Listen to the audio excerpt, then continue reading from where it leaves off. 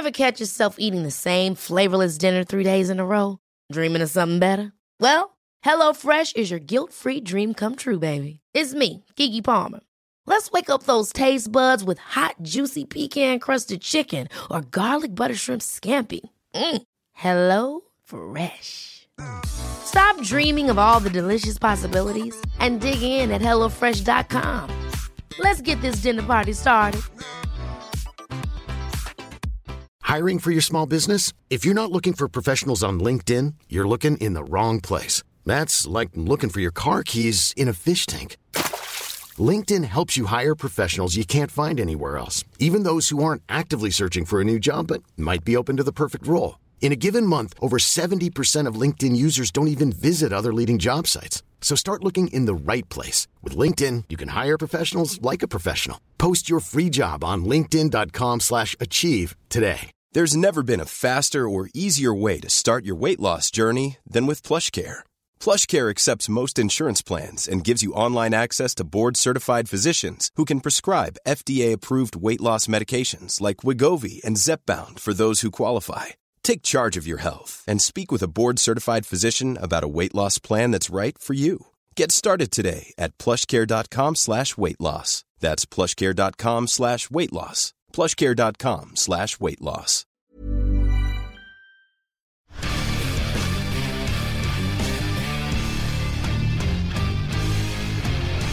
Nå spør jeg rett ut om det kan komme Rosenborg-spillere mens dere på Marbella, den første treningsleiren her, bortsett fra Islamovic?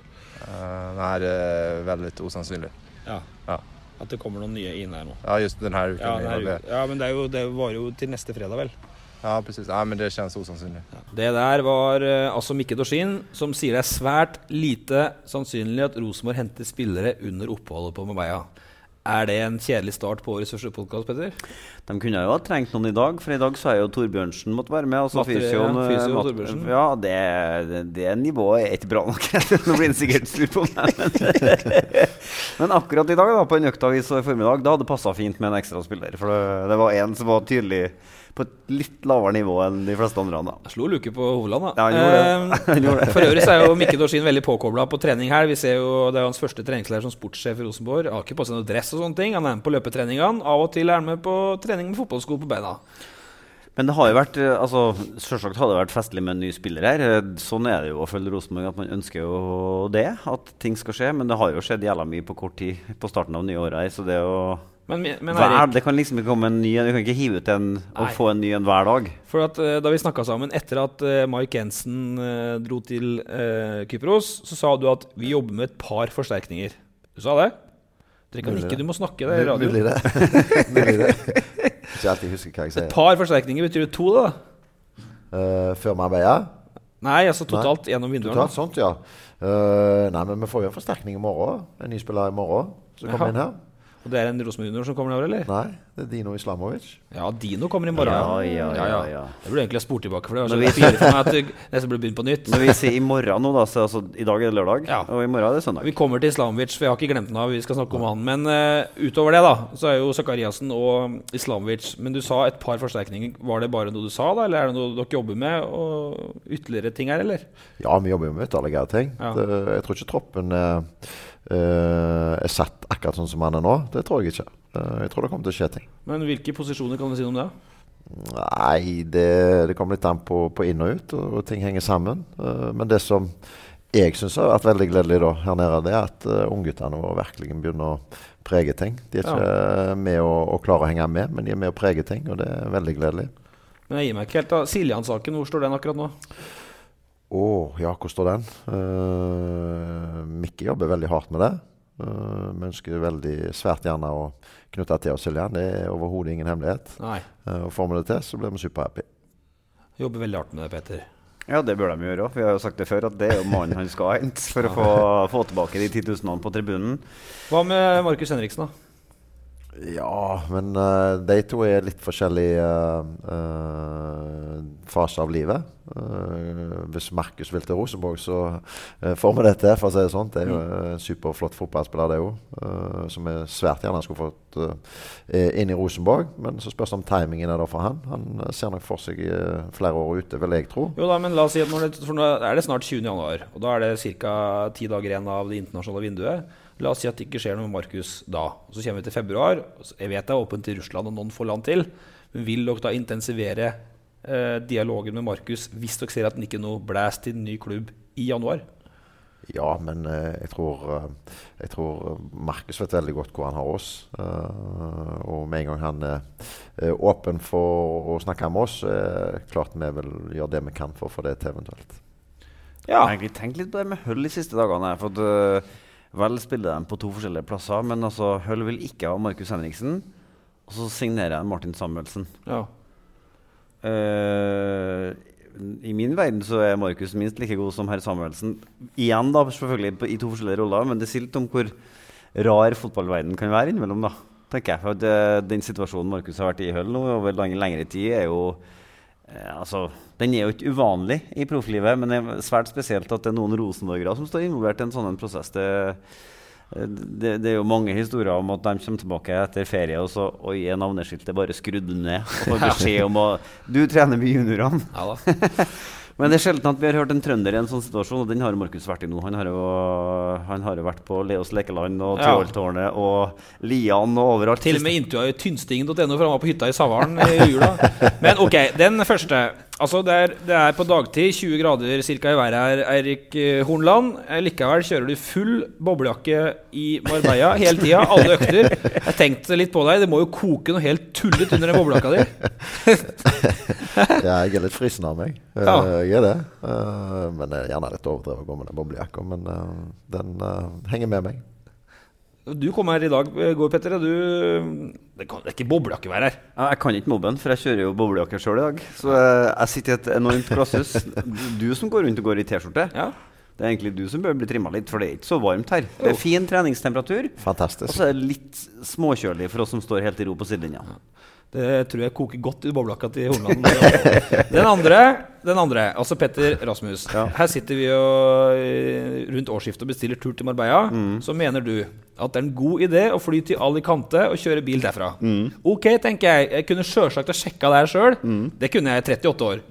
Men altså 52 mil, Trondheim-Oslo-tur, over fjellpass, med sommerdekk. Jeg var livredd, det var 2 grader oppe i fjellet der. Det er siste gang. Ja.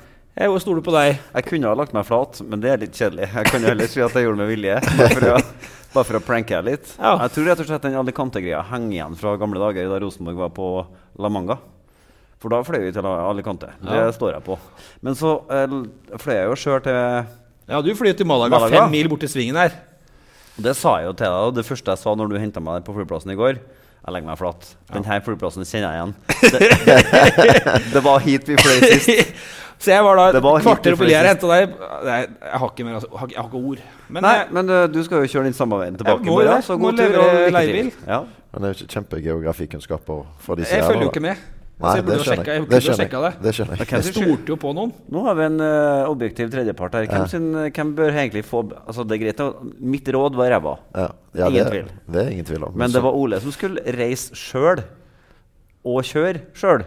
Sagbakken som oppegående journalist, en utdannet mann, burde visst at Alicante er et godt stykke fra Malaga og Marbella. Ja. Den tredje, han landet da elegant i Malaga på fredagen, 5 mil bort til her. Men du har jo brukt like mye tid på å fikse jegerprøve for datteren din som på Rosenborg så langt. Det på tide å legge bort det jaktgreiene og fokusere litt. Altså, elgjakt ikke for høst, Petter. Nå. Nei, men det er viktig med intern rekruttering. Det er viktig å dra opp de andre i familien også. Det vet jo Hornland om. Han har jo jobbet hardt med å få til fotballspillere i familien sin, mens jegeren meg jobber hardt med å få til jegere i familien min. Helt sammenlignbart. Men jeg kan hilse familien Rasmus Lyng. Den der betalt, den der regningen også. Nå kan det være bare å begynne å skyte på alt som rører på seg ut i Fosen der. Hvis jeg snakker om... Det en liten spesialpodcast fra Spania, for vi mangler noen av de faste elementene våre. Men vi skal snakke mer om spillere ut og inn. Vi skal snakke litt om spillestil og forskjeller mellom Portugal i januar i fjor, da Rosenborg var i Faro, og Spania nå. Og vi skal snakke om årsmøtet til Rosenborg som nærmer seg, Petter. Men først, Eirik, nå har du fått ting litt på avstand. Det ble tredjeplass til slutt i fjor, og avsluttet med 1-1 mot Eindhoven i gruppespillet i Europaligaen. Men det var en sesong med tidvis massiv kritikk mot deg som trener. Du har fått litt på avstand. Hvordan var det å stå i det? Var du sliten i jula? Hvordan ble du påvirket av sånt? Så godt i jula, for å si det sånn. Ja. Det var greit å få et avbrekk, komme hjem, få hvilt ut, få tankene over på noen andre ting. Klart at året i fjor, det gjør noe med deg som menneske. Du får mye nye erfaringer. Du må lære fort underveis. Det var et voldsomt press, og med det så fører det et voldsomt stress, men jeg synes vi sto han forholdsvis godt av i forhold til at vi hadde vanskelige tider, uten tvil.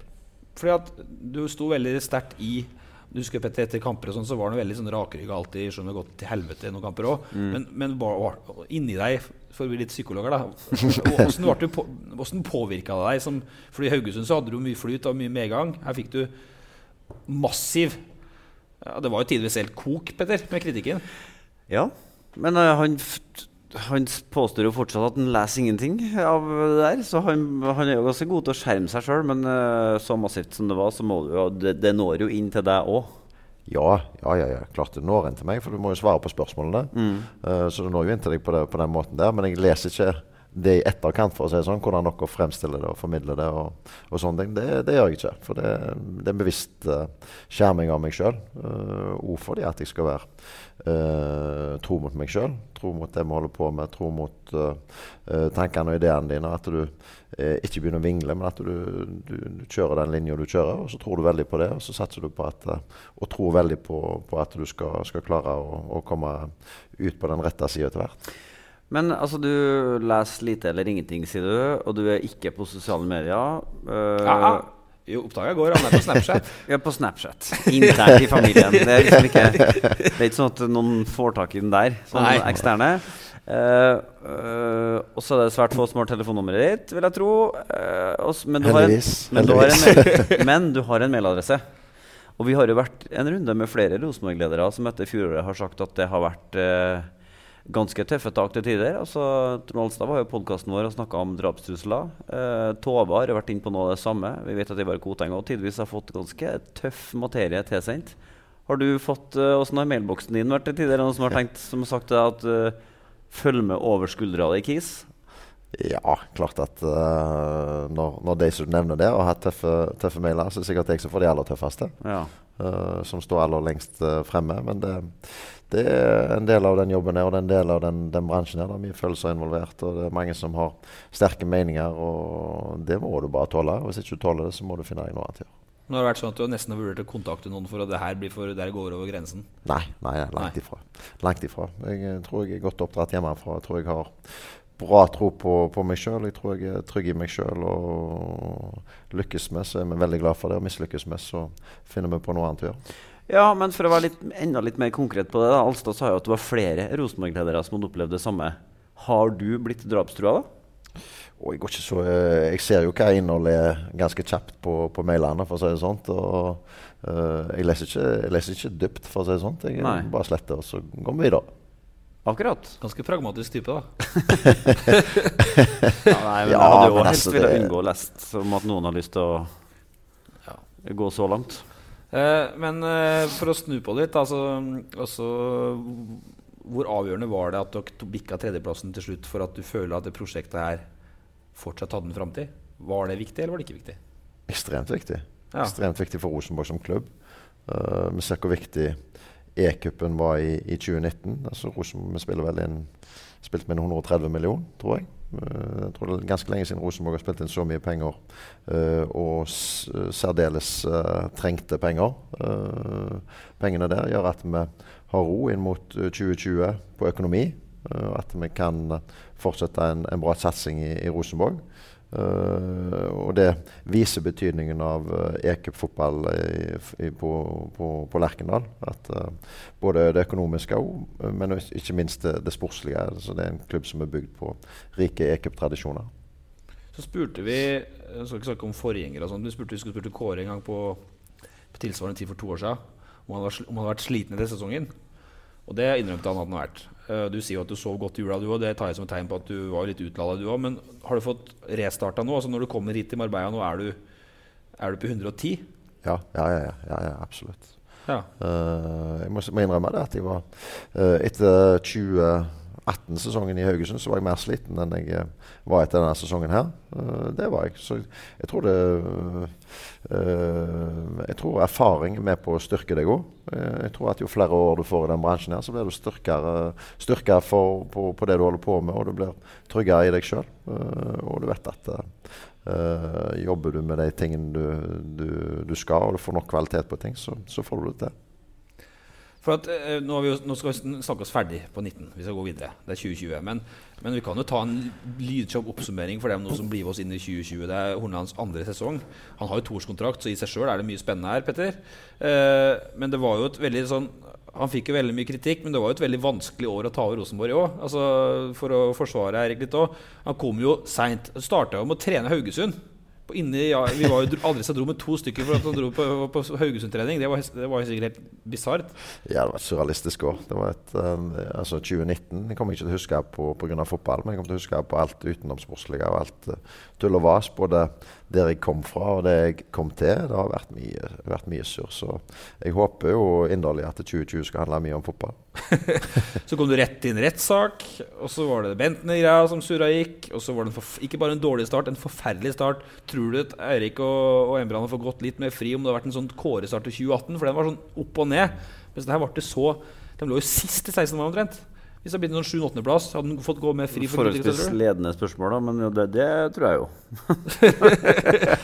Ja, jeg prøver nå her da. Ja, men det tror jeg. Så må det ha vært et helt merkelig år. Du har jo altså, det har jo forsvunnet sentrale personer i Rosenborg i det siste. Det har vært et år for omveltning på en måte da. Voldsomt. I Rosenborg, ikke sant? Ja. Det er litt tiden for å bygge noe nytt, og så har vi måttet ha tatt litt av den nedturen det har vært å kunne snu dette. Det er å bygge det nytt i laget, bygge det litt nytt i administrasjonen, og så har det vært vanskelige tider, og så derfor så er vi særdeles godt fornøyd med den åpningen vi har hatt med laget her nå. De virker revansjesugne. Men det er jo sånn at i hvert fall mange av dem som føler for å uttrykke seg på sosiale medier, mener at du er sterkt knyttet til den nedturen som Rosenborg står i, og er på en måte ikke ferdig med det før du er ferdig med Rosenborg. Du mistet 10 000 tilskuere på tampen av sesongen i fjor også. Hvor mye energi bruker du på det? Altså, hva skal du gjøre for å få dem tilbake? Det er bare en måte å få dem tilbake. Det å spille god fotball, og det å vinne, og det at alle de som holder med Rosenborg kan assosiere seg med det som skjer ute på banen, assosiere seg med det som skjer utenfor banen, og at vi opptrer på en måte som de ønsker å være en del av. Det er sånn at vi får folk tilbake. Men tror du også det kan handle om måten du til nå har kommunisert med publikum på Lerkendal på? Altså om det ikke er noe selvkritikk, har du gjort deg noen refleksjoner rundt det? Altså, sliter du med å nå igjennom til fansen, rett og slett? Det er derfor de ikke kommer? Ja, og så vi har jo slitt med å vinne nok fotballkamper, så gjør at vi begeistrer folk. Klarer vi å få det til, så tror jeg det er mye enklere å kommunisere det. I fotball, i en toppklubb som Rosenborg, et lokomotiv som Rosenborg, så handler alt om å vinne. Og attpåtil så skal du selvfølgelig underholde. Og får du laget til å fungere godt, så får du frem profiler. Du får profiler som folk ønsker å assosiere seg med, og da er kommunikasjonen mye enklere. Det er mye vanskeligere å kommunisere i trange tider. Det er det. For jeg har bevisst ikke kommunisert annet enn det jeg akkurat ser, og det har som regel ikke vært godt nok i fjor. Og nå har jeg vært ærlig på det jeg har sett, og ikke prøvd å kommunisere vekk noe som helst, men jeg har vært tydelig på det jeg har sett. Husker jo det er noen Rosenborg-trenere som har vært strålende fornøyd med 2-1-seier over Mandalskameratene i cupen, Petter. I hvert fall prøvde å si at det var bra, alle så at det var dårlig. Ja. Så det er noe, men nå er vi jo i 2020, og nå skal jeg utfordre deg på et par ting, for at lang oppkjøring. April begynner ikke serie før april i år. Men hvor god tid 100 år til sesongen starter, sa André Hansen etter trening. Det er jo 100 år til vi starter inn. Men hvor god tid har Eirik Horneland på seg nå? Starter han med minuspoeng blant verden på grunn av i fjor, eller er ting litt mer nullstilt? Nei, det var superviktig at de ble nummer 3 I fjor, og at de på en måte fikk en liten sånn oppsving på tampen av Europaturneen nå. Helt avgjørende, rett og slett. Men nei, jeg litt usikker på det. Jeg tror kanskje det henger litt sammen med hva som skjer på årsmøtet til Rosenborg. Altså ny styreleder inn. Hvis det blir ny styreleder inn, så kan man få oppleve en slags annen tålmodighet knyttet til Horneland sin jobb også. Men vi sto jo parkert utenfor Brakka 16. mai sist sesong, hvor de da hadde et møte som vi ettertid har kranglet litt på om det var et møte eller ikke. Vi forstår jo at det ikke kulevarmt innpå her, og noen var forholdsvis frustrert over nå-situasjonen. Og han kan jo, som man sier, jeg må vinne fotballkamper, og det må han nå. Hvis han ikke gjør det frem mot 16. mai, så er jeg redd for at turen til Haugesund ganske nærtliggende, altså. Men dette har jeg for inntrykk av at du veldig klar over selv også.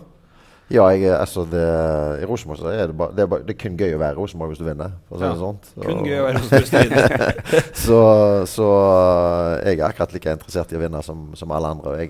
Jeg har aldri bedt om masse tid eller noe som helst. Jeg har aldri tenkt sånt, men jeg tenkte at skal du være i Rosenborg, så må du vinne.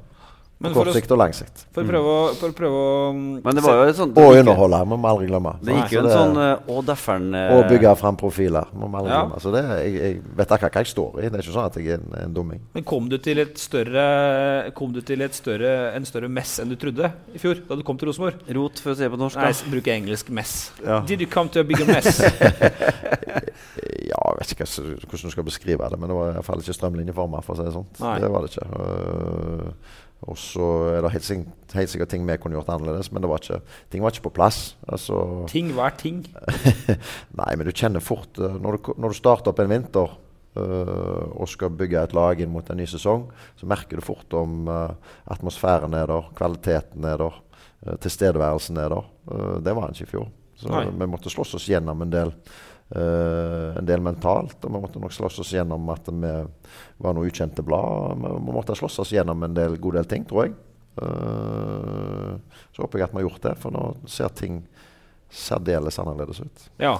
Vi fikk jo et inntrykk av at du I fjor, da du tok over laget, så var det ting du nesten ikke torde å gjøre sånn treningsmessig, for at du var redd for å vi fikk liksom et inntrykk av at det sto en fyr på sidelinja der som ikke helt kunne gjennomføre det regimet han hadde tenkt seg, fordi at du opplevde at de var såpass langt unna dit du ønsket å ha dem. Er den situasjonen annerledes nå? Ja, absolutt. Nå synes jeg det er en fin mix I spillertroppen. Jeg tror det er trygghet til hverandre. Jeg føler samholdet I garderoben, samholdet I klubben er mye sterkere. Ting begynner å falle på plass. Vi ser det I spillet, vi ser det utenfor banen, og det synes jeg særdeles gledelig. Det kom jo noen reaksjoner når terminlista, altså når serieoppsettet kom nå. For det mange som mener at Rosenborg har en litt sånn røff start på serien. Hva mener du bruker du på det? Jeg får jo håpe at de som møter oss synes at det er røft å møte Rosenborg. Ja. Og vi har en ambisjon om å være det beste laget I Norge neste år, og da kan ikke vi være redde noen. Sånn tenker ikke jeg. Nei. Men for å ta litt kronologisk, for nå vi jo på Marbella, I Marbella og på Marbella. I Marbella, på Marbella? I Marbella. I Marbella, og det Eirik inne på selv her også.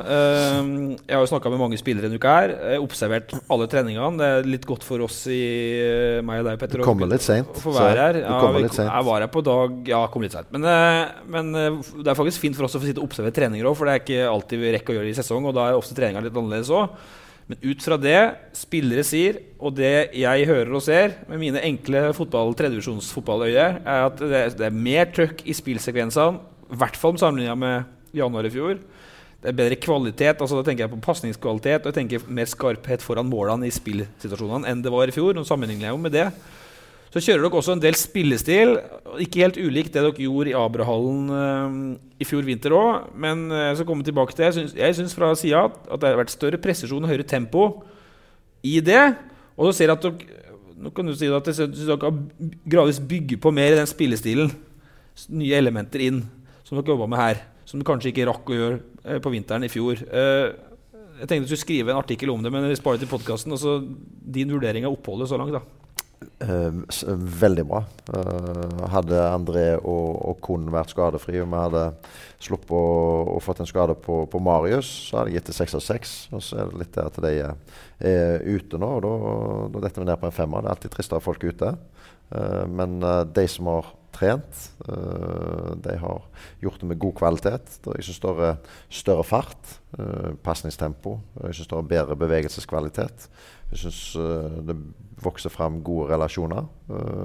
Ikke minst så skåres det ekstremt mye mer mål på øktene. Det er mye enklere for oss å skåre mål. Mye enklere for oss å spille frem gjennombrudd. Forflytningskvaliteten i spillerne på et mye høyere nivå. Så jeg er veldig, veldig godt fornøyd. Du skjønner, han snakker fortsatt med litt sånn fremmedord. Forflytningskvalitet og... Ja, jeg har blitt litt mobba for det, men jeg skjønner jo hva han mener.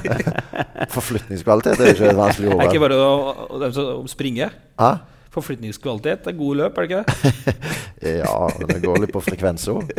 Du har litt fart i føttene. Men hvilke spillere har stått mest frem her da?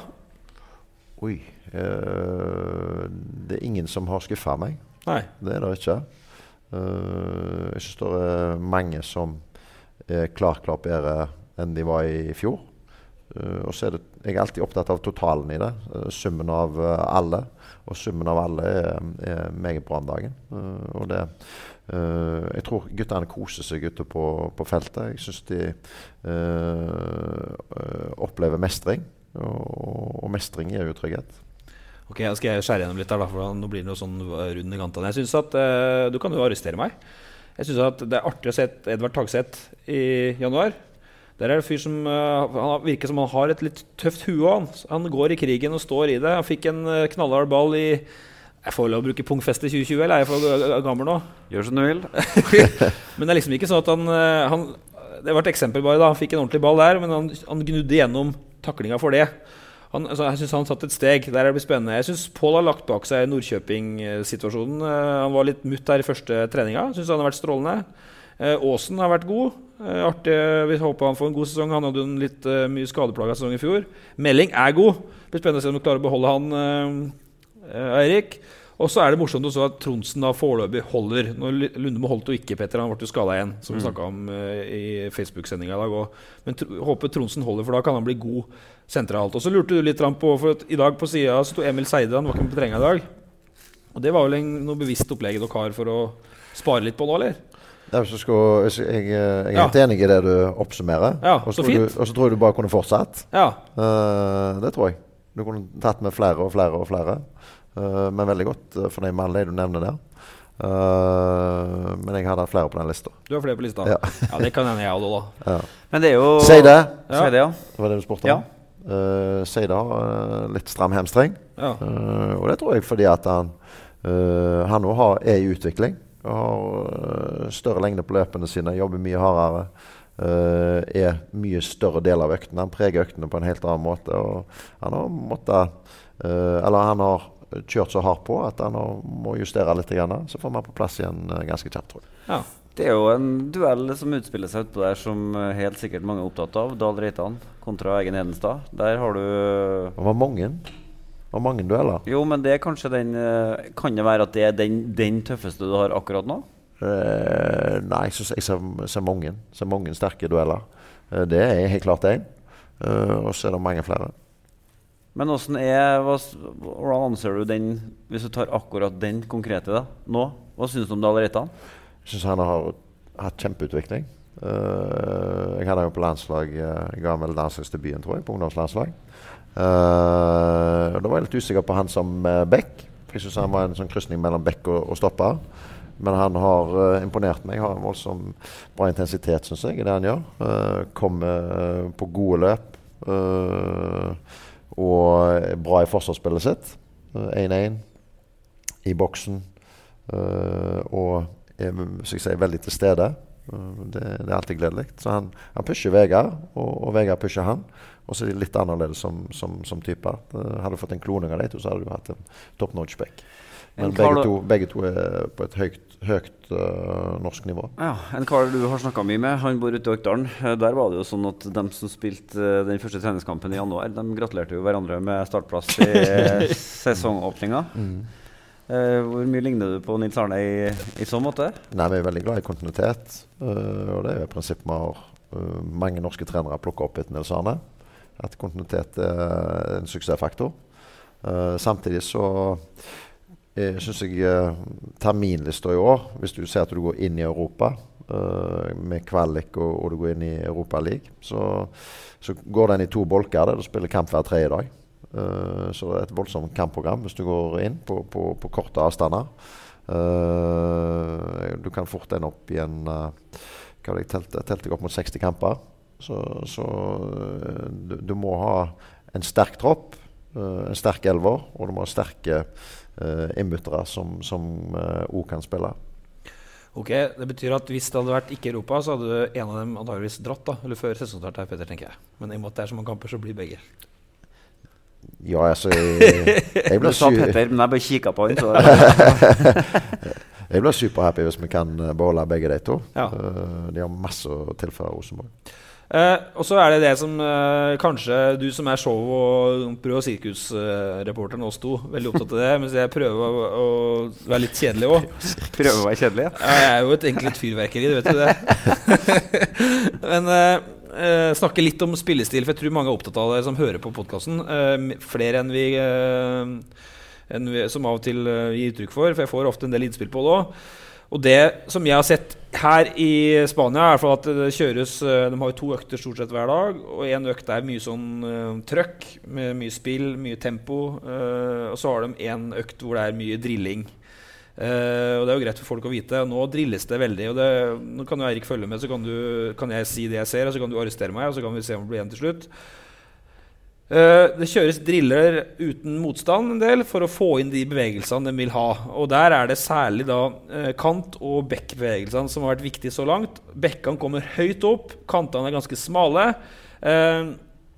slik at de skal kunne jakte forskjellige rom. Altså bekkene utvendig, kantene innvendig. Nesten sånn at mot etablert angrep så ser Rosenborg, i hvert fall på Marbella, litt ut som et 2-3-5-lag. Kåre ble jo skyldt for å spille 4-1-5 sant, med offensive innløpere. Nå ser det nesten ut som et 2-3-5 med så offensive kanter på begge sider, at de skal kunne angripe veldig bredt og smalt samtidig. Og så virker det for meg som det er veldig klare avtaler for innløp i boks når innleggene kommer, og at det skal være stor trafikk i boksen. Og så ligger det 3 midtbanespillere som er litt mer på linje enn klassisk innløper i Rosenborg i 4-3, antagelig for at bekkene skal få så store offensive muligheter. Det er mulig at det er feil her, og dette er jo spill uten motstand og terping, men hva kan du si om dette, Erik? Det kommer jo litt an på hvor ballen er til enhver tid. Vi setter jo opp situasjonene høyt i banen, mellom i banen, lavt i banen, så det kommer jo veldig an. Altså, hvis Beck har ball lavt i banen, så skal du fremdeles ha kant som strekker høyt og bredt. Ja. Det sier seg selv. Men jeg tror det aller viktigste for Rosenborg det er at det er et lag som bygges rundt overtallsbygging, gjenkjennbare roller. Altså, når folk kommer på Lerkendal, så skal de kjenne igjen rollene. Ja. Og så er det sånn at vi skal angripe for enhver pris. Det er Rosenborg i filosofi.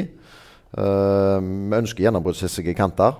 Det har alltid kjennetegnet Rosenborg. Gjennombruddshissige kanter som er flinke å gå i bakrom. Det er ufravikelig. Så er det direkte eller gjennom motsatte bevegelser. Hurtigspill i lengderetning Rosenborg. Det ønsker vi. Vi ønsker jo bekker høyt i banen etter vending. At du spiller fra en side til annen side, sant? Ja, så ønsker du bekker høyt i banen. Både Meling og Hedenstad, la oss si at som det var i fjor, at begge 20 starter da, nå ser jeg at ballen er ferdig med å bli snudd. Ja. Gjennombruddshissige bekker ønsker vi, sant? Gjerne direkte eller etter 2-mot-1-situasjoner. Stor trafikk i boks. Få satt opp skyttere. Angripe 2 rom samtidig. Fjern- og nærrom er vi opptatt av. Det synes jeg vi har hatt en voldsom utvikling her nede på feltet. Da kan jeg komme med et eksempel så folk forstår det. Hvis Pål får ballen på på sin side så det ikke bare Hedenstad som går på hans side nå, og det heller ikke bare en midtbanespiller støtte, men ofte har Pål tverrvendt og slått motsatt, og da går det. There's never been a faster or easier way to start your weight loss journey than with PlushCare. PlushCare accepts most insurance plans and gives you online access to board-certified physicians who can prescribe FDA-approved weight loss medications like Wegovy and Zepbound for those who qualify. Take charge of your health and speak with a board-certified physician about a weight loss plan that's right for you. Get started today at plushcare.com/weight loss. That's plushcare.com/weight loss. plushcare.com/weight loss. Hold up. What was that? Boring. No flavor. That was as bad as those leftovers you ate all week. Keke Palmer here, and it's time to say hello to something fresh and guilt-free. Hello Fresh. Jazz up dinner with pecan-crusted chicken or garlic butter shrimp scampi. Now that's music to my mouth. Hello Fresh. Let's get this dinner party started. Discover all the delicious possibilities at hellofresh.com. Hiring for your small business? If you're not looking for professionals on LinkedIn, you're looking in the wrong place. That's like looking for your car keys in a fish tank. LinkedIn helps you hire professionals you can't find anywhere else, even those who aren't actively searching for a new job but might be open to the perfect role. In a given month, over 70% of LinkedIn users don't even visit other leading job sites. So start looking in the right place. With LinkedIn, you can hire professionals like a professional. Post your free job on linkedin.com/achieve today. Hey there, it's Michelle Norris. I'm host of a podcast called Your Mama's Kitchen. When I travel, I'm usually looking for a way to find a taste of home when I'm not at home. And one of the things I love to do when I am at home is entertain. And Airbnb allows me to do that. When I was in California recently, I rented a house that had a great kitchen. And when we were sitting around the table, we were all thinking, we're in someone else's house. Someone could be in all of our homes as well. If you have a home, but you're not always at home, you have an Airbnb. Your home might be worth more than you think. Find out how much at airbnb.com/host. Folk med tunga rett I munnen da. Men da går jo Adegbenro smalt I rommet for å jage skåringa, men så kommer det en bekk utvendig, så det alltid to bevegelser motsatt når dere vender spillet høyt. Ja, det får bli mindre forutsigbar for å komme med tyngre angrep. Men hvorfor det tre midtbanespillere som ganske mye på linje? Nei, men det er ikke sånt når du får satt dette ut I spill, men akkurat I sånne type økt så har du en utgangsposisjon, sant, som du løper, og du ønsker å løpe deg inn I rom, du ønsker ikke å stå I rom, men du ønsker å løpe deg inn I rom, så det kan nok se litt sånt ut for deg nå, så skal vi se om ikke det ser ut som det god timing når vi kommer ut I match, men vi driller jo mye for å kunne stille sterkt allerede fra 1. februar mot Stjørdalsblink, at vi skal være et gjenkjennbart lag. Og så det sånn at vi går nok litt smalere I angrepsfasen for å komme oss godt nok inn bak motstanderne, at kantene skal være sugne på å gå inn bak. Ja. Det det jo ingen tvil om. Smalere midtbanen tenker du på da? Ja. Nei, men oppsummert så kjapt så det handler om 4-3, og det handler jo om at med så offensive bekker så må jo Tore Ginussen og Valsvik og Hovland takle mer en mot en defensivt kanskje selv enn de har gjort før. Og så det jo det gjenvinningsspillet som du veldig opptatt av, Eirik. Men det I hvert fall folk skal kunne se, og det jo at det skal være mer, det skal jo være mer gjenkjennbart fra kamp til kamp, uavhengig av om du på Lerkendal eller på bortebane, eller... Du kan ikke nikke, det radio. Absolutt. Men jeg visste ikke om du var ferdig å snakke. Jeg avbryter deg ikke. Jeg gir deg bare bekreftelse underveis. Tenker du, Petter, når vi går gjennom... Men det bare for, jeg synes vi må ha mye større tempo I overgangsspillet. Overgangsspillet synes jeg for sent I fjor. For dere var mye mot etablert forsvar, men det kontringsspillet, det også en egen greie. Sant? Ja. Men vi ønsker jo å styre kampene fra til år. Med Rosenborg, vi skal styre dem, vi skal være dominant I banespill. Det vi som skal sette premissene for kampen, og vi skal angripe for hver pris, som vi sier. Den største utfordringen vi hadde I fjor, det synes jeg var balansespillet. Det å få satt opp et godt nok balansespill til ikke bli kontra I seng. Vi slapp inn alt for mye kontringer I fjor. Da tenker du mot etablert forsvar? Ja. For å gjøre det norsk. Det litt for enkelt for motstanderen å få kontra på oss. Sånn at vi må fange opp kontring imot. Nei, jeg bare tenker at denne debatten skal jeg ikke involvere meg tungt I, men det høres jo veldig annerledes ut enn den stereotypien som på en måte har skjøtt å feste seg litt blant publikum på Lerkendal. Hornland ønsker bare å spille langt, og så skal man jage andre ballene. Det liksom det som det er iallfall ikke det dere jobber med her. Det har ikke vært mye langpassninger her. Men det kunne vært interessant å spørre deg hva din teori bak at det har blitt så at mange har den oppfatningen av din måte å spille fotball på? Lange baller og krig om andre barn. Jeg tror nok det handler litt med hvor vi kommer fra. Vi kommer fra Haugesund, sant? Og Haugesund blir ofte litt misforstått, synes jeg, i norsk fotball. Haugesund er ofte forstått som et lag som slår mye langt og jobber kun første armball og er hissige på gjenvinning og presspill. Men da er dyktige fotballeksperter som ser til Haugesund og ser at det har bestått av noe annet enn bare det. Og så er det sånn at Rosenborg det går ikke an å trene, det har jeg sagt før også, det går ikke an å trene Rosenborg som du trente Haugesund. For Rosenborg har de beste spillerne, og du skal være dominant i en annen måte å styre kampene på. Du må styre det i eget angrepsspill. Mens i Haugesund så kan du også styre kamper i forsvarsspillet. Så har jeg lyst til å spørre om en annen ting, og det er jo mange store, kjente lag som spiller 4-3-3, og man spiller det på til dels ganske forskjellige måter. Hvis du skal brekke ned det her til et bilde som kanskje flere kan forstå, hvem er det Rosenborg skal ligne på? Altså, er det City, er det Liverpool, er det Barcelona? Hva er liksom 4-3-3-malen din for en som ikke er fotballtrener som Ole, tror han er? Jeg følger jo europeisk fotball veldig tett, og følger trender og utviklinger veldig tett, for det synes jeg er interessant, og det er veldig viktig for den jobben jeg har. Jeg synes ikke Barcelona har vært innovative de siste årene i måten å spille 4-3-3 på, men jeg synes både City og Liverpool har vært innovative på litt forskjellige måter, men de samme prinsippene om antall spillere sentralt i banen, og så er det litt sånn at de forsvarer seg på forskjellige måter, og de angriper siste tredjedel på litt forskjellige måter. De angriper oppspillsfasen på litt forskjellige måter. Men begge lagene spiller på en måte 4-3-3, men det er 2 forskjellige varianter å gjøre det utifra. Og så tror jeg du må se på det spillermaterialet du har. Du må få maks ut av spillerne. Det er derfor jeg sier du må få tydelige, gjenkjennbare roller, som Roar Strand var i City. En veldig tydelig, gjenkjennbar rolle. Men en indreløp, si at Anders Tronsen har spilt indreløper, så kunne ikke han spilt den som Roar Strand gjorde. Og Roar Strand kunne ikke spilt indreløperrollen som Anders Tronsen gjorde. Sant? Så du må se litt på hva individuelle kvaliteter har de enkelte spillerne du har i troppene nå. Så må du få satt det sammen til et sterkt kollektiv. Et kollektiv som angriper godt nok, balanserer laget godt nok, forsvarer seg godt nok. God nok på dødballspill begge veier. Det er jo det fotball handler om. Ok, fikk jeg svar på spørsmålet mitt? Ja, det var vel blanding av Liverpool og City, var det ikke det? Ja, du vil vite hvem jeg var aller mest Nei, altså, er det Liverpool liksom? Ja, jeg er veldig fan av, ikke fan av Liverpool, for jeg er United-man, men uten at jeg er veldig stor fan lenger, men jeg var det da jeg var liten gutt. Men jeg er veldig inspirert av måten Liverpool spiller 4-3-3 på. Det gjør jeg, men samtidig så ser jeg veldig tydelige fordeler med å spille det sånn som Guardiola gjør det. Sånn som Rosenborg har gjort det eller i Nelsane sin tid.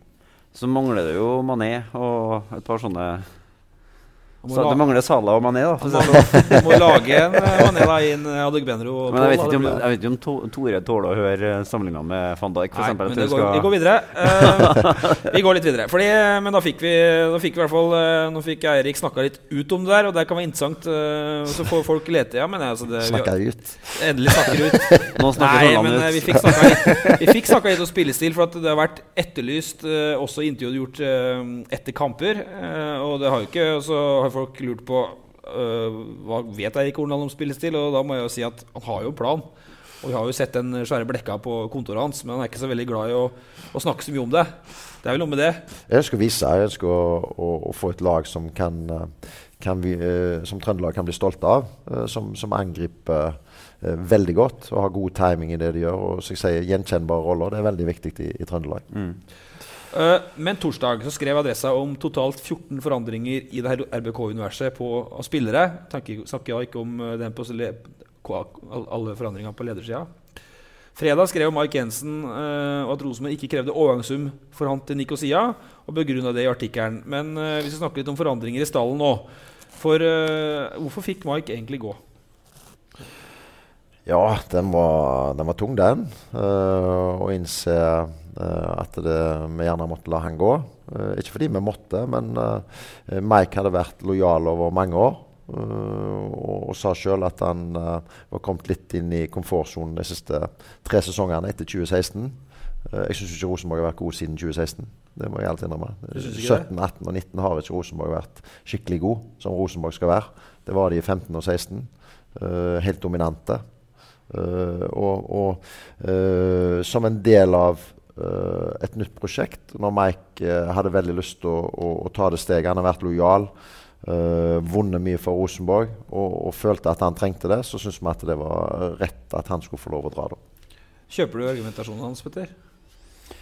Ja, jeg gjør det. Jeg har sittet og bit meg litt i tunga for om jeg skal si det jeg skal si nå. Personlig, jeg må bare få si det, personlig synes jeg det var litt synd å miste Mike, for jeg hadde veldig godt forhold til han. Jeg synes han var en spiller som ga meg mye, og som hadde virkelig lyst til å bidra for Rosenborg. Men av og til så timingen for ting, og jeg tror gjerne at timingen var der. Jeg har jo flere ganger i podcasten her suttet og bitt meg i tunga og har lurt på om jeg skulle tørre å si det, men så gjorde jeg ikke det. Og det handlet om Mike Jensen. Men nå når det ikke lenger, da tør du det? Derfor er det teit å si det nå da. For det er sånn ja, nettopp. Men jeg kjente litt på det i fjor, at hvis Mike Jensen kunne bli sendt videre, så kunne det hende at det egentlig var ganske fint for både han og for Rosenborg. Og nå ble det jo sånn, det er jo spennende å se hva det utløser også, av energi, for han sier det jo selv, at han på en måte havnet litt i komfortzonen. Han var jo ikke spesielt god i fjor, det må jo være lov til å si, selv om han ikke er til å forsvare seg. Da vi laget liste over de 100 beste Rosenborg-spillerne gjennom tidene, så bare blåste jo han oppover lista. Vi har jo snakket om det flere ganger, jeg hadde jo at han nesten spilte seg litt nedover på den lista liksom, de siste 2 årene. Men for all del, han har jo vært en bauta for Rosenborg i mange, mange år. Og så er det jo litt sånn, hvis du bare tenker kroner og øre, så er det litt synd da, at man ikke klarer å få noe cash for den. Men sånn for dynamikken i spillergruppa, så tenker jeg at det er spennende. Og så blir det spennende å se hva det faktisk vil gi seg av utslag. Jeg snakket både med Konradsen og Hansen under oppholdet, og dem er jo i kapteinsteamet sammen med Mr. Jensen. Hvem blir kaptein nå? Vet du hva, det spørsmålet fikk jeg av konkurrenten deres i dag også. Ja. Ikke si navnet. Vet dere hva ikke si navnet, da må du klippe det bort. Vet dere det? At dere har det? Ja, det vet vi. Nei, vet du hva, jeg har ikke tenkt så mye på det. Jeg har ikke det, ikke fordi at ikke det er viktig å ha en kaptein, men jeg tror vi skal gjøre en god prosess på det. For det henger høyt å være kaptein for Rosenborg. Det er en ære å være kaptein for Rosenborg. Når må den avgjørelsen tas da, Horneland? Unge Horneland, lovende Horneland, gamle Horneland, ferdig Horneland. Nei, når må den tas? Det har jeg ikke tenkt så nøye på. Men klart at vi skal få det der på plass. Og så var det to, så du sier, i kapteinsteamet i fjor. Og sånn sett så tror jeg vi er godt stilt til å starte opp i... Det er ikke 2 dårlige kandidater det? Nei, langt ifra. 2 supre. At det ikke ble noe av den Pål-overgangen til Nordkjøping da, at Dorsin i hvert fall i Adresseavisen sa at det kom et bud som vi takket nei til. Hva kan du si om Pål akkurat nå? Ja, hva kan jeg si om han? Han preger økter. Han preger det på en særdeles god måte. Ja. Skår mye mål, mye assist. Synes han koser seg med fotball. Han har trent steinhardt, synes jeg, siden i fjor sommer. Begynner å få betalt for det. Jeg tror at han begynner å ligne på en utgave fra 2015-sesongen. Der fotball sklir enkelt for han. Preger ting relasjonelt på en god måte. Setter opp farligheter hele veien. Er lett å spille sammen med. Og spiller med lite frustrasjon. Jeg synes han hadde mye frustrasjon den første tiden jeg kom her til, som hemmet litt spillet hans, men nå synes jeg han er beint frem skikkelig god. Så det er forskjellen på at han ikke spilte i fjor høst og nå? Ja, jeg har sagt det før. Jeg har innrømt det både i media og til Pål, at vi setter gjerne inn litt for sent. Han skulle nok vært inn litt før. Men han kommet styrket ut av fjoråret, sånn som jeg ser det, på den tilstedeværelsen. Og jeg tror nok han har kjent på at han har virkelig lyst til å bevise at han fortsatt holder. Og det, sånn som det nå, så holder han i massevis og kommer til å prege eliteserien. Den stallen han har nå, han snakker om et par forsterkninger inn. Siljan vil jo ikke være aktuell før til sommeren uansett, så han starter jo med det han har nå. Den god nok til å vinne serien? Ja, det tror jeg. Det må han jo være, for han skal jo vinne serien. Så hvis han ikke det, så det verst for han. Ja, men så har det vært tyrkere og snust på Søder og på Tronsen. Meling vil jo alltid være aktuell for klubber i overgangsvindu. Hvor mye mer tåler du å miste her da? Ja, det gode spillere han nevner der. Og så forsvinner det ut noen gode, så må vi erstatte med noen gode. Skal vi ha en spillere til troppen nå, så skal det være spillere som kan gå direkte inn og være med å ta Rosenborg tilbake til å ta det gullet. Eller så må det være en type utviklingsspiller som har veldig tro på, som kan passe inn i balansen i troppen. Ja, men tåler du liksom å miste 3 spillere her til og likevel sitte og si at du vinner serien? Eller gjør du ikke det? Det kommer her på hvordan du erstatter de. Men jeg sitter med en klar følelse at vi har en veldig god kontroll. Vi har en veldig god kontroll på oppkjøringen. Vi har en veldig god kontroll på logistikken. Og jeg sitter med en veldig god følelse på at vi skal være veldig klare den 5. april. Men tror du at... Det må jo være Meling som er det mest kritiske punktet ditt, all den tid du ikke har all verdens til dekning der også i tillegg. Så for din del håper jeg du har noen gode kandidater på... Jeg nekter å bruke ordet skyggelaget, men ja, at du har noen helt ok kandidater på gress. Har bare en kandidat, det Berger. Vi beholder Berger. Ikke jeg greit? Jo, det... Men tror du seriøst nå at det 10 dager i vinduet, tror du at du får bollen? Ja, jeg krysser fingrene for hver dag som går. Ja. Ja, gjør det? Går du litt på nåla frem til vinduet stenger? Klart du vil beholde Berger. Ja. Gjør det? Ja. Jeg er glad i Berger. Men Rosenborg skal jo være en selgende klubb. Ja. Og hvis det kommer et godt tilbud, så selger vi. Herregud, det er ikke det jeg sier, men jeg håper at han blir. Det må jeg ha lov å si. Hva kan du si om Islamovic? Som da kommer, der kommer jeg, nå var jeg på Islamovic, sant? Ja. Som jeg glemte i sted, som jeg hadde skrevet opp her nå. Kommer hit på søndag, skal være med siste uka. Det er grunnen til at den kommer sent, er at den var på landslagsgreier med Sverige. Trengte sikkert noen dager etter det. Hva kan du si om Islamovic? Som spillertype. Ja. Vi gleder oss veldig til å starte opp og jobbe med han. Veldig sterk kombinasjonsspiller, sterk i mottaksfasen. God timing på ting. Sånn relasjonelt sterk. Og derav kan gjøre det rundt seg god. Og jeg tror han kan komplementere troppen vår på en veldig fin måte. Og så er han litt ubeskrevet blad. Ja. Som har veldig lyst til å lykkes med et litt ubeskrevet blad. Midtspiss og bare midtspiss? Ja. Men er det plass til han, Søderlund og Botheim? Det var vel snakket litt om i desember at Botheim skulle være en av 2 spisser i Rosenborg. Ja, sånn som Botheim ser ut nå, så ser han jo veldig på høy ut. Men allikevel, er det da plass til alle de 3? Ja, det får vi ta en vurdering på underveis. Det må vi jo. Men jeg tror Botheim trenger å begynne å matches nå hvis han skal være i Rosenborg.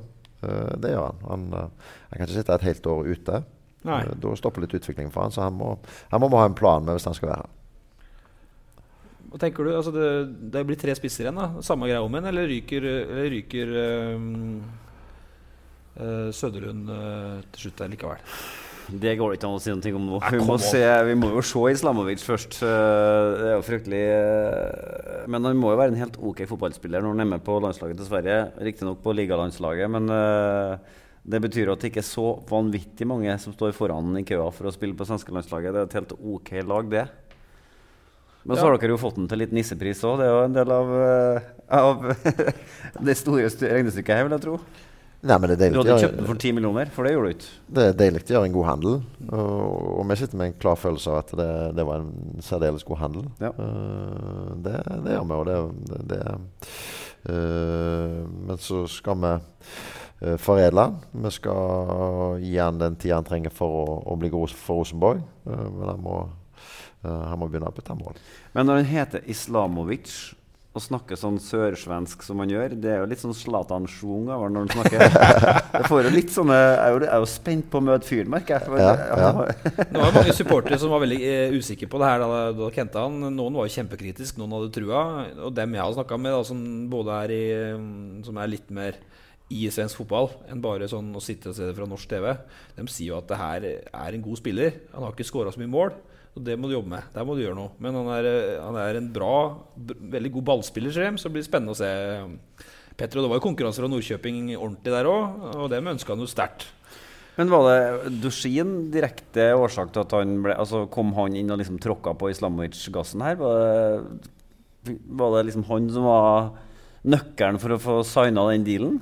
Vi begynte jo å gå opp det sporet i fjor sommer. Ja. Det gjorde vi, og vi hadde tett kontakt med Østersund hele veien. Vi var involvert fra Østersund på hva som skjedde rundt den, som har hele veien vært involvert i prosessen. Men var det for dyr, eller? I sommer så synes vi det var litt for dyrt. Ja. Det gjorde vi. Da valgte vi jo med å leie en Bjørn for en kortsiktig løsning. Søder var jo litt på vei ut i sommer. Det vel heller ingen hemmelighet at han var close på å dra videre. Og da roet vi oss med det. Men når vi skjønte at vi kunne gjøre en god handel her nå, så var vi raske på å jobbe i juli. Hvordan vil du beskrive dynamikken mellom deg og Dorsin? Vi snakket jo litt om det før Mikke ble ansatt, at nå går Hornland inn i kanskje det viktigste overgangsvinduet som Rosenborg-trener helt alene. Så har ingen hjelp, og så ble Dorsin ansatt. Og da ble dere dobbelt så mange i hvert fall, som kunne jobbe med det der.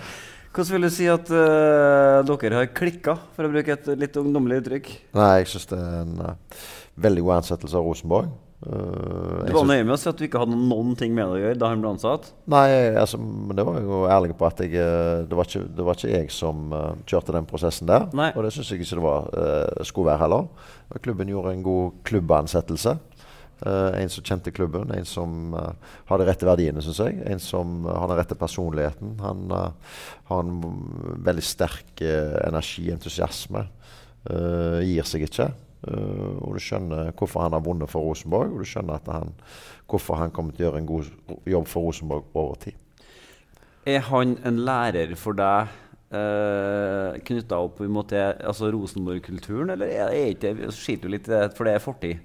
Nei, den bagasjen han har med seg som Rosenborg-spiller, som forholdsvis fersk egentlig av erfaringsgrunnlaget, ikke sant? Ja, men jeg har gått i lære i et helt år hos Nils Arne. Det synes jeg mest av lære på Rosenborg-filosofien. Og så jo klart at Mikko har ekstremt mye tilføre der. Og så har han vært ute og spilt for Cluj og opplevd tunge stunder også. Så han har en veldig fin bagasje å bringe inn. Og så er han en vinner. Altså, du merker på han at han særdeles lyst til å vinne. Har dere blitt kamerater? Petter, hva du sa? Hvis jeg skulle ha fått en ny så tett kompis og dratt på en badstue og drukket meg full med kompisen i helg sånn, for å bygge relasjoner. Ja, det jo sånn vi gjør det i Nord-Trøndelag, da. Har du ikke gjort litt brennevin og litt badstue, så blir det... Så til badstue? Nei, badstue ikke jeg så glad i. 2 minutter så blir det for varmt. Nei, men helt, for vi begynner å nærme oss her, men jeg tenkte men når du sa helt innledningsvis, for nå kan folk få sjansen til å høre det, du snakket om et par forsterkninger. Var det da litt eller så bare sånn prat for å prate med en journalist som var ute etter å få et svar etter at Mike hadde gått, eller har dere 2 veldig sånn konkrete navn på en blokk som dere nå jakter etter? Ja, men det har vi jo snakket om. Ja. Vi må jo snakke om det. Hvor konkret det? Ja, du mener Markus og Per? Ja, men utover det? Nei, men det må jo være godt nok det, vel? Ja, godt nok det jo, men så der det det handler om akkurat nå. Ja, så får du se hva som skjer det er i hvert fall sikkert julegaver til oss. Ja. Ok. Vi må snakke om årsmøtet. Ja, men jeg har et par spørsmål til noen avsjekkspørsmål først. For han er ikke så glad i å snakke om seg selv, men vi kan jo gi en mulighet nå. Nytt år, nye muligheter her, sant? Embeland har jo fått oppover kjæringa, for eksempel. Det er jo blank nyhet rundt Karl Oskar Embeland. Hvordan det der med deg? Er du fortsatt, du er ikke ungkar i Trondheim, men er du fortsatt alene i Trondheim? Ja, og det kommer du til å bli? Ja. Er du fortsatt så fotballpunch at all din tid i Trondheim på brakka? Ja, mer eller mindre så det det. Og så har jeg et nyttårsforsett om å få trent bedre enn jeg gjorde i fjor. Jeg har begynt godt, og så har treningslederen her vært særdeles dårlig. Ja, Har du og Rosenborg-leder Reidar Due inngått en avtale? Eller? Han jogger jo. Han jogger og er veldig fin, synes jeg. Så vi har alle godt av å bevege oss litt. Fysisk aktivitet. Hva er det du trener da? Nei, jeg begynte å løpe igjen. Ja. Løper du i marka i Trondheim, eller løper du på Mølle da? Nei, nå har jeg løpt på Mølla på Lerkendal, i og med at det har vært litt glatte veier og litt surt vær. Du kan ha brodder da, du begynner å komme i alderen for brodder. Jogging med brodder er middels. Det er kornig. Men gjør du noe som helst ut av meg, eller er det bare fotball og litt trening? Nei, jeg leser en del, prøver å være oppdatert, og så prøver jeg jo å ta vare på familien fra avstand. Men ellers så ble det spist opp av jobben, ja. Ja, så fikk vi jo vite at du var på Snapchat, men du har to Kjempenye. Hva heter det på Snapchat? Jeg skal få bare 1000 Snapchat. Men du har jo en sønn som spiller i 3. divisjon, og så har du jo en sønn som er tilbake fra korsbåndskade i Haugesund. Dennis, hvordan går det der? Nei, jeg tror han har et par måneder igjen på opptrening der, for han er i fotballtrening igjen. Og så skal han komme i gang med fotball, og det er en sånn langdryg skade det å få korsbånd. Og så har jeg hatt mye operasjoner i fjor. Jeg hadde korsbåndoperasjon på han, og så hadde jeg en svulstoperasjon i kneet på han eldste. Og så hadde jeg en svulstoperasjon? Ja, på kneet, altså måtte fjerne en sånn svulst der. Og så hadde jeg en infeksjonsoperasjon på han eldste, så jeg hadde et sånn veldig dårlig 2019, føler jeg. Så nå ønsker jeg meg et godt 2020, både jobbmessig og familiemessig. Ja. Det var godt nytt år, det. Det er jo for alltid satt ting i perspektiv da, når man jobber med fotballpodcast, Petter. Når folk begynner å snakke om sånne ting. Men vi kommer jo ikke helt utenom det som skal skje på Brakka i midten av februar. Jeg snakket med deg tidligere, Eirik, om det her. Du sier at jeg blander meg ikke inn i politikk. Sier du sånn? Nei, ikke helt sånn. Men det kan jo bli... Du er egentlig litt skuffende på... Altså, Sagbakken har en del bra parodier inn, men den er tynn. Han er elendig. Du er elendig på ordene. Det er veldig vanskelig å parodiere da. Men du vil ikke blande deg inn i politikk, nei. Men altså, kan du starte med deg, Petter? Det kan jo bli ordentlig kok på årsmøtet. Det kommer til å bli ganske... Altså, hvis ikke blir jeg nesten skuffet. Har i hvert fall litt forventninger knyttet til det. Tabloid. Ja, men altså, det er jo sånn nå at med valgkomiteens innstilling så er rett og slett trøndersk storpolitikk potensielt blandet inn i styrerommet til Rosenborg. Det går jo så mye corny rykter knyttet til det kommende styrevalget nå, at det er jo morsomt nesten bare å lufte dem, men da må jeg bare dobbelt understreke først at det er rykter. Men altså, en ryktevariant er jo at SalMar kommer til å trekke seg ut som sponsor i Rosenborg hvis Gjersvold blir styreleder. Da snakker vi om Trønder Energi versus SalMar, feiden på Frøya. Da trekker man Frøya inn i styrerommet på Brakka. Nordhammer det går rykter om at veldig mange har meldt seg inn i Rosenborg nå helt i det siste for å møte opp på... Fra Fosen, ja. Ikke fra Fosen, fra Frøya. For å møte opp der og stemme imot. Sånn at, det svinger litt, vil jeg si, i forkant av det styret. Mange mener at hvordan all verden kan Nordhammer, som fortsatt eier masse, har store eierandeler i SalMar. Han er da visepresident, eller nestformann. Hvordan kan han samarbeide med Gjersvold? Igjen da, denne motsetningen mellom SalMar og Trønder Energi. Men... Og så var det var jo et møte i veteranlaget i Rosenborg, ca. 100 medlemmer her i forrige uke, før vi dro til Sydens land. Og ryktene der sier jo, der var jo Gjersvold og snakket sin sak, visstnok, var det ikke? Det var, som jeg forstår det, var han der og presenterte som ny potensiell styreleder. Og det går jo over, antar på at noen i veteranlaget kommer til å komme med et benkeforslag. Fordi at de ikke ønsker Gjersvold som ny styreleder, og at det benkeforslaget i utgangspunktet er på Ivar Koteng, men hvis han ikke vil, så kommer det benkeforslag på Nordhammer. Så og jeg hører på min side at det er andre fraksjoner i klubben også som driver og rører på seg noe med tanke på kandidater inn, ikke bare som styreleder, men også i styret. For det som er innstillingen til valgkomiteen, den kom rett før jul. Det er jo at Ståle Gjersvold, Trønder Energi-sjefen som styreleder, ikke Ivar Koteng lenger. Vi skal få inn med Karen Esplund og Svein Tore Samdal blant annet, to ganske markante personligheter i Trøndelag. Og så får vi nå se da, i dagene inn mot årsmøtet her, hva som egentlig rører seg i folkedypet. Men det er som du sier, det er jo en medlemsstyrt klubb. Og hvis du har meldt deg inn 3 uker før årsmøtet, eller noe, så er du stemmerettiget på det årsmøtet. Kanskje dukker opp 800 gubb. Og Ja, jeg tror fristen gikk ut på mandag som var, for å melde seg inn i tide til å være med på den avstemningen. Og det faktum i seg selv viser jo den litt snedige organisasjonsoppbyggingen som Rosenborg har. Mange liker jo det, at det er en medlemsstyrt klubb, men det kan jo også gi seg det er ganske lett å kuppe Rosenborg hvis man vil. Hva tenker du om den måten Rosenborg er bygd opp på, Eirik? Det er jo en demokratisk klubb. Ja, det må du jo si. Ja, men det er det jo. Ja, det er jo det. Og så ser jo jeg poenget med at det går an å kuppe en stor, sterk klubb, men det har gått godt i mange, mange år, og jeg tror det kommer til å gå godt i fortsettelsen. Men det er et spørsmål her som er viktig, selv om du ikke vil kommentere politikk, så er det likevel sånn at nåværende styreleder var mannen som hentet deg, og som veldig klart ved veldig mange anledninger har uttrykt sin fulle støtte til deg mange ganger. Hvis det nå skulle komme en annen styreleder, hva tenker du at det kan ha å si for din posisjon i klubben? Altså nå har Ivar Koteng i veldig sterk grad sagt at du er hans mann. Hvis det da kommer en ny styreleder, gjør du noen tanker rundt det? Nei, jeg gjør ikke. At du da sitter løsere i stolen på en måte? Nei, men jeg vet jo at altså jeg er ingen dumming. Jeg sier det igjen, jeg er ingen dumming. Og jeg vet akkurat hva det handler om for oss å være Rosenborg uten denne sesongen her. Det handler om resultater, det handler om å vinne, det handler om å underholde. Det er det jeg forholder meg til, og det er det jeg jobber for hver eneste dag. Skal du få et idiotspørsmål? Blir man også bossmann som fotballtrener? For det vet ikke jeg. Om 6 måneder kan du snakke med hvem du vil. Ja, sant, ja. Det er jeg usikker på. Jeg har aldri tenkt på sånne ting. Det tror jeg du skal lese deg litt opp på, for jeg kan forberede deg på at det kommer du til å få spørsmål om. Ja. Uansett hvordan det går i de første kampene, om det går bra eller dårlig. Går det jo bra, sant, så er det jo snakk om forlengelse. Går det dårlig, så er det jo om du allerede til sommeren kan på en måte da, i all hemmelighet skrive ned for Haugesund eller whatever. Spennende. Nei, men har du gjort deg noen tanker om at du har rett å renne kontrakten da?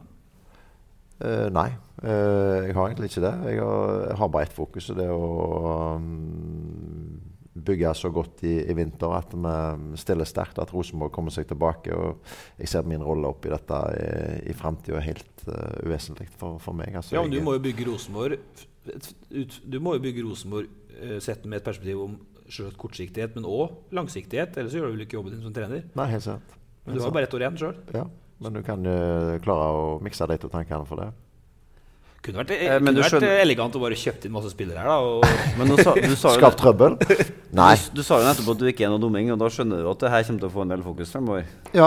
Og det har jeg ingen problemer med. Jeg har ikke noen problemer med å svare på det spørsmålet der.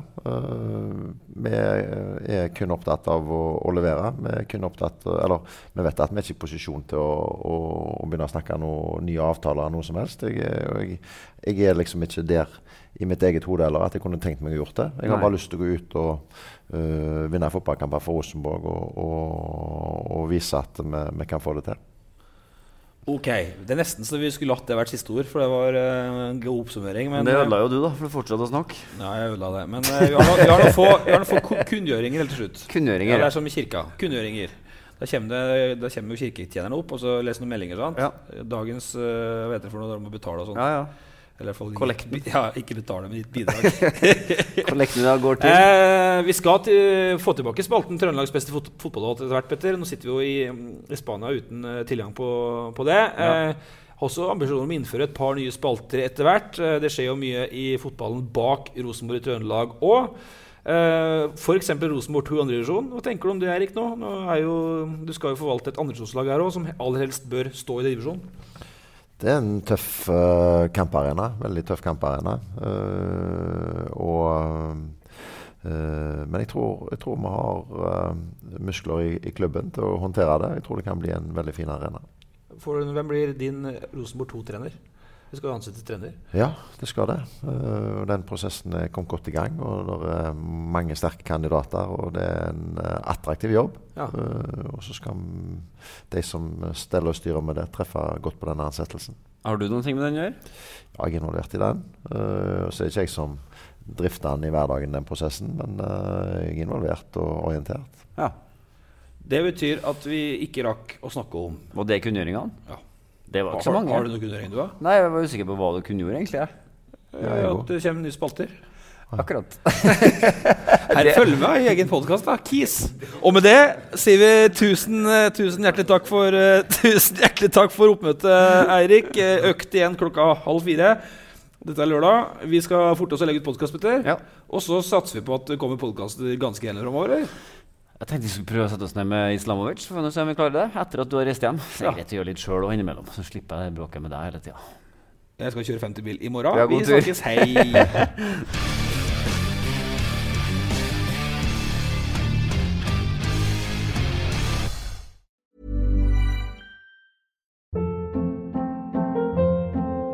Hold up. What was that? Boring. No flavor. That was as bad as those leftovers you ate all week. Keke Palmer here, and it's time to say hello to something fresh and guilt-free. Hello Fresh. Jazz up dinner with pecan-crusted chicken or garlic butter shrimp scampi. Now that's music to my mouth. Hello Fresh. Let's get this dinner party started. Discover all the delicious possibilities at HelloFresh.com.